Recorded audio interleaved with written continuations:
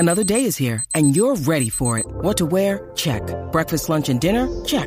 Planning for what's next and how to save for it? That's where Bank of America can help. For your financial to-dos, Bank of America has experts ready to help get you closer to your goals. Get started at one of our local financial centers or 24/7 in our mobile banking app. Find a location near you at bankofamerica.com/talktous. What would you like the power to do? Mobile banking requires downloading the app and is only available for select devices. Message and data rates may apply. Bank of America N.A., member FDIC. Is we don't like to play games with overpriced assets. And that's the world that we're in now. The Fed is driving the S&P, which is overpriced, the Standard & Poor's 500, a broad measure of the U.S. market. It's driving it from already substantially overpriced into what I would call dangerously overpriced. This is about the boundary line. We expect on the 7-year horizon 1% only plus inflation from the U.S. market. Now, you might be saying, Joseph, he sounds correct. Jeremy Grantham here sounds correct. The Fed has been driving this market, and they drove it into overvalued territory. And maybe, like he says, even dangerously overvalued territory. So you may be in agreement with Grantham here. The only issue with this statement from Grantham is it was said in November 11th of 2010. And in terms of his predictions, we expect on the 7-year horizon 1% only plus inflation from the U.S. market. He predicted 1% returns plus inflation, and the market is up 276%, not counting dividends. So he was a little bit off in his prediction, just slightly.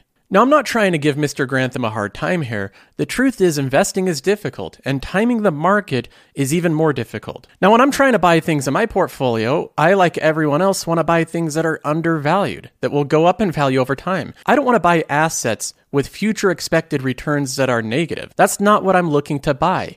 And if I buy in the midst of a bubble, then my future expected returns are extremely low. Now, the age-old YouTube question of whether or not we're in a bubble is something that will never likely fully be solved until after the fact, until after we see the bubble pop. But what we can see right now is that valuations look a little frothy. I now agree with Jeremy Grantham. 10 years later, it does look like things are becoming a little frothy. Let's go ahead and look at some of the data here of the S&P 500. The first and most obvious one we can look at is the PE ratio on a forward basis of the S&P 500. This is on analysts' expectations of what these companies will earn over the next 4 quarters, and currently the PE for the S&P 500 is 21.2 overall. Now, if we take a quick glance at history, we can see that this is pretty expensive, relatively speaking. In fact, as far as I can see, you have to go back to 2001 to get back up to this level, 2002. I don't consider that a really good sign that we have to go back to the 2000s to get to the same valuation level. That's the dot-com bubble. That's when a lot of good companies like Microsoft and Pfizer and Cisco had their valuation chopped in half over the course of 2 years. So we definitely don't want to be buying companies at the height of the dot-com bubble, but looking right now with a 21 forward PE ratio, we are getting close to it. We're getting up there. Things are looking a little bit enthusiastic, a little bit frothy in the big cap stocks. Now, I realize that PE ratios don't always tell the full story. In fact, a lot of the companies today, I think, are much more resilient with their business models than they were in the early 2000s. Like a lot of technology companies have moved from just being hardware sellers to now they're subscription businesses with that highly reliable, sticky income. And in some cases, I think it's deserved to have a higher PE ratio. People will often remind you that Amazon once had a higher PE ratio. Lots of good companies did. Tesla had a higher PE ratio as well, and that seems to be coming down quarter after quarter. So there's lots of companies that start off with very high PE ratios, and as their earnings grow, that PE comes down. So just thinking optimistically, maybe the PE ratio is a little bit different now than it was then. That might be the case, but we can also look at some other valuation methods. We can look at this completely separate metric called price to sales. See, the difference between the price to sales and the price to earnings is a net profit of the company. So that's how much they're actually earning. The sales is just the revenue. So without the earnings, that's just revenue. And even the price to sales of the S&P 500 has ventured up into a category that we have not seen in a very long time. In fact, I don't know any other time that we've seen it. The forward price to sales as of August is 2.83. And looking back on the graph, again, that looks a little expensive. Just a few years ago, it was down in the 2s, and then it was down in the 1.5s, and then it was down just above 1. In the 2007-2008 market crash, it dipped down to 0.75. So you're really buying companies at a good deal if you bought then. But in 2010, when Jeremy Grantham said that the market was overvalued and it was being pumped up by the Fed, the price to sales was only 1.25. The valuation of these companies on a price to sales basis is over double that point. So whether you're looking at a price to sales or a P/E ratio, you can try to justify either, but any way that I look at it, things look a little bit expensive in the S&P 500 right now. It looks a little bit frothy, and it's becoming difficult to find deals in the market and to find undervalued companies. The question is always, what do we do? Because we can't sit around waiting to invest year after year after year and potentially risk the market going up without us. So what do we do in this situation? Do we invest in bonds? Now, if we're looking at bonds, we have another valuation metric we can look at. This is a graph that shows the forward earnings yield of the S&P 500 in red, and then we have the bond yield of the 10-year U.S. Treasury bond. That's in blue. And you can see that in 1979 to almost 2000, they traded close to each other. They were pretty close to each other in terms of forward yield. But then they started to separate, and right now the forward earnings yield of the S&P 500 is 4.66 compared to the 10-year Treasury, which is 1.32. If you buy the 10-year Treasury right now, you are locking in a loss. You're locking in a real negative return. Now, I don't know if there's going to be hyperinflation like Michael Burry's predicting, but I do know with a lot of confidence that inflation will be above 1.32%. And right now, just comparing those numbers, one of them looks a little bit better than the other. The forward earnings yield of 4.66% from the S&P 500 looks much better than the bond yield. And of course, the results of these very low interest rates and bond yields is that savings accounts, even high yield savings accounts, are giving out 0.5% interest rate. You're not going to be earning any money with that. In fact, again, you're going to be losing money to inflation. So every week that goes by, every year that goes by that you keep your money in a savings account, you know that you're having a real loss, that money is slowly drying up over time. Now, when I look over this, all the various valuation metrics that we have, all the tools at our disposal to see whether we can buy value or not, I try to find different ways to put my money to work. And stocks certainly aren't the only one. They're not the only way that you can invest. We can go ahead and look at other areas of the market, but likewise, they look a little frothy right now. I heard this report, I read this headline. To me, it sounds fake, but it's on CNBC. It says somebody just paid $1.3 million for a picture of a rock. Now that seems a little bit crazy to me, but this is true. Someone spent 400 Ether on a JPEG picture of a rock. This is NFTs. I think this is the peak frothy levels of the market going on here. And this isn't cherry picking here. I'm not cherry picking examples to fit some narrative. This market of NFTs, this speculative market, is exploding. CryptoPunk blasts through $1 billion in lifetime sales as NFT speculation surges. Lucas Matney tweeted out, "When I published this back in April, the cheapest CryptoPunks were $30,000. Today, the cheapest one available for sale is just shy of $300,000. It's gone up 10 times in value since April, and again, this is digital JPEG art. This is what's being sold here. And this is a continued trend I've seen. I've seen even investors on YouTube that used to have channels that were focused on dividend investing or at least buying highly productive cash flow generative companies that are stable and reliable.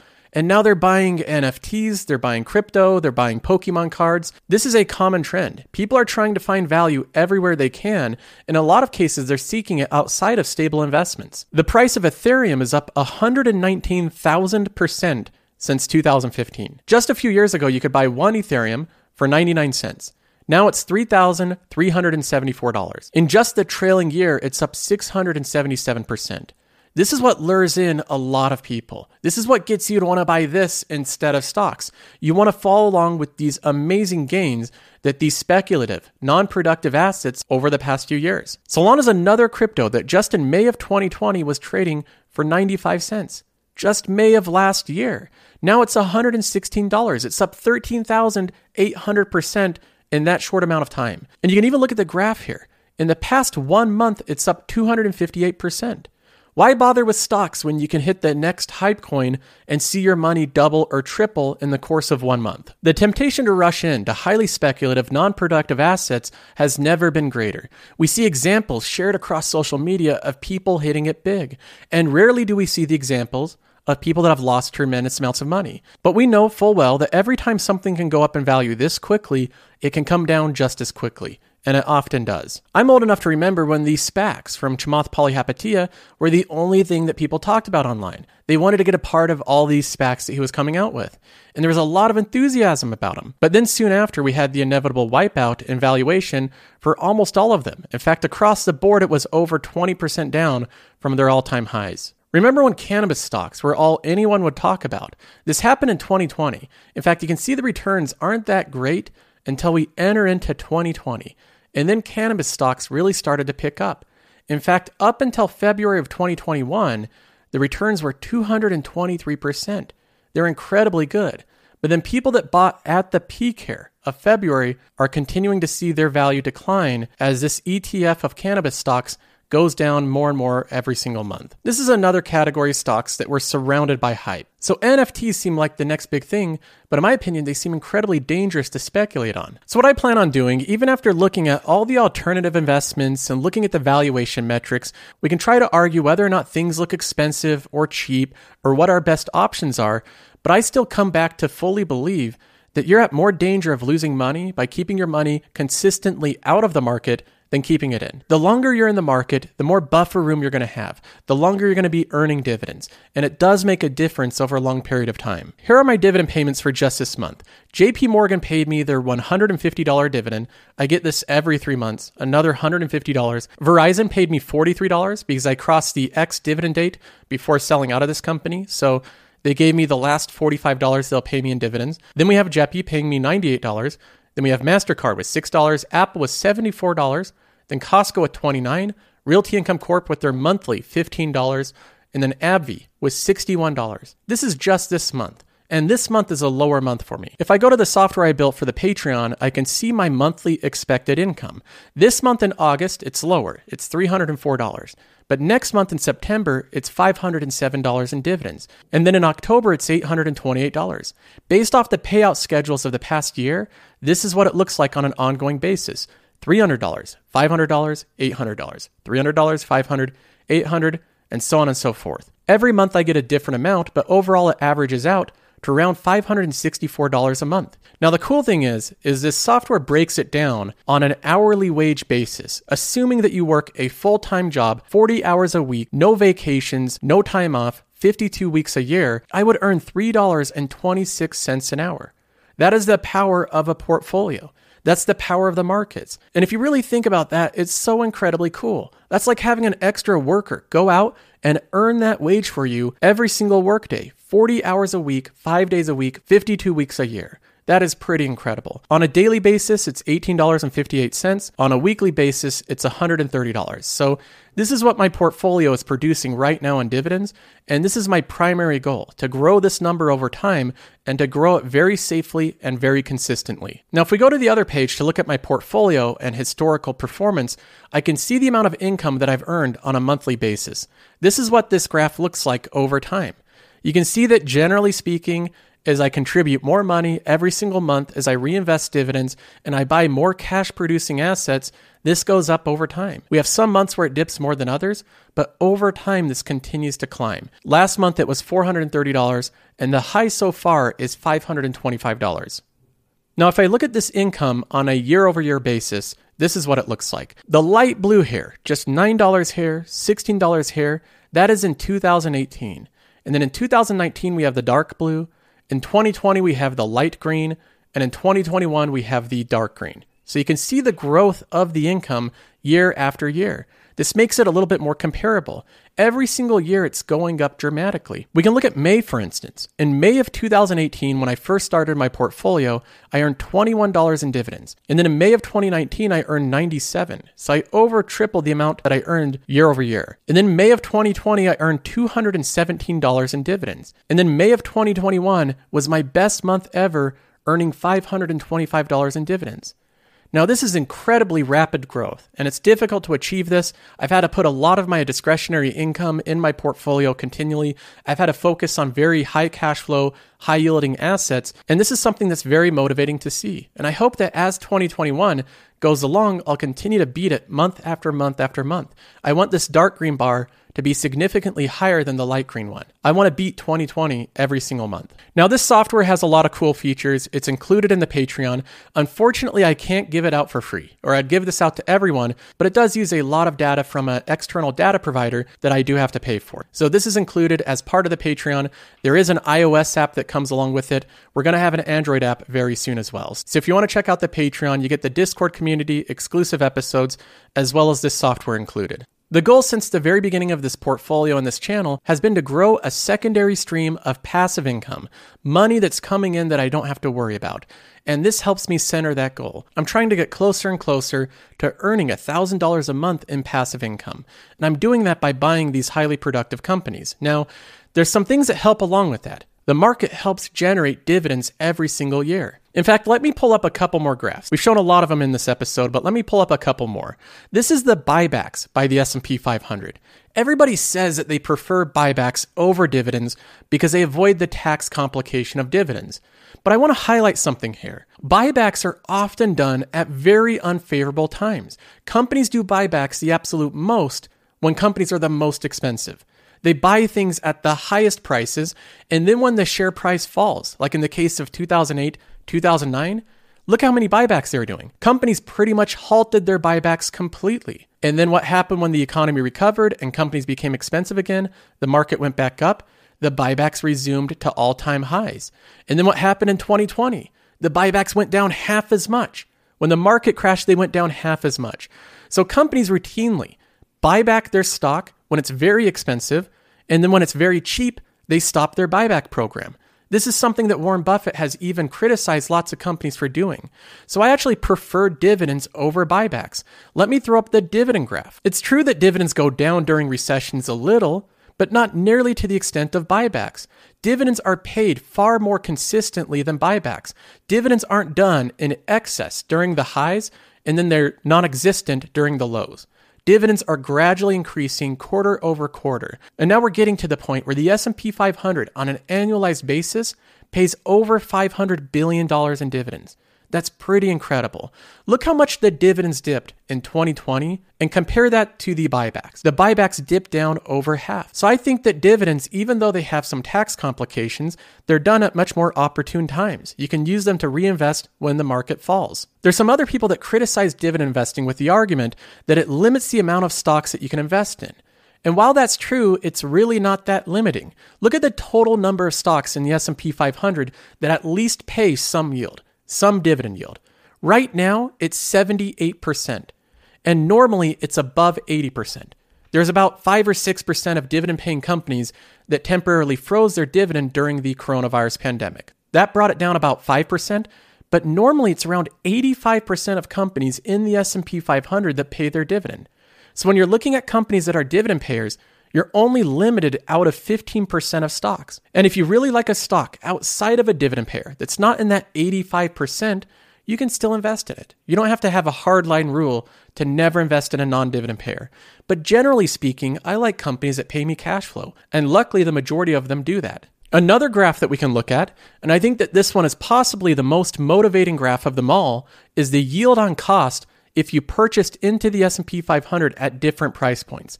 If you purchase back to 1970, your yield on cost would be 67%. That shows how powerful the market works for you. Would you really care about the different market dips, the different drops and recessions and corrections and sell-offs if you're earning a 67% yield on cost on your overall portfolio? I don't think so. If you invested in 1980, 10 years later, your yield on cost would still be 42%. That is incredible. For every dollar you invested, you'd be getting paid 42 cents in dividends. That is an incredible return on your investment. In 1990, it goes to 17.5%. In 2000, it goes to 4.4%. That's even investing right at the height of the dot-com bubble. Then in 2010, it actually goes up because you'd be investing right after the market crash. That'd be perfect timing. It'd be 4.6%. Now, you can draw a lot of conclusions here, but the easiest one is that it's better to be in the market for longer periods of time, generally speaking. The longer you're invested, the more money you're going to make, the higher amounts of dividends you're going to get paid. In my portfolio, I've been buying more and more of an ETF called SCHD. Anytime I can't find an incredibly good deal on a company, I just put money into SCHD. It's such an easy solution. While the stock market has a PE ratio of 21, SCHD's average PE right now is 16. So it's a lot more conservative of an ETF. It doesn't have 25% of its portfolio into big tech. In fact, the biggest holding is 4% of the portfolio. So it's a lot more evenly weighted and diversified, and it has a much higher yield, a much higher dividend yield than the rest of the stock market. And one thing we can look at with SCHD specifically is the 10-year dividend history. Here's what it looks like. The last quarterly dividend was 54 cents. But if we go back to 10 years ago, if we go back to 2012, it was 12 cents. So it went from 12 cents in one quarter to 54 cents. That is dividend growth. These companies continue to pay you more every single year. And the longer you wait on the sidelines instead of buying these companies, the more likely you are to miss out on these continual growth of dividends and these continual gains. So as far as I'm concerned, I continue to invest aggressively. I'm buying all these companies as quickly as I can. I'm reinvesting dividends into the best deals I can find. Anytime I find a stock that I think is a good deal, I'll let you know. So that's my thoughts on market timing and waiting around for crashes. In summary, I think it's a bad idea. I think that there certainly will be crashes and corrections in the future, but we just don't know when. And it may cost you a lot to wait on the sidelines. So I'm going to stay invested. If we do have a correction or a crash, I'll continue to invest and buy many productive companies at a deep discount. But I'm not going to wait around forfeiting gains for that to happen. That's all for this episode. I hope you enjoyed it. If you did, you can check out the Patreon. There's a link in the description. Other than that, I'll see you in the next episode.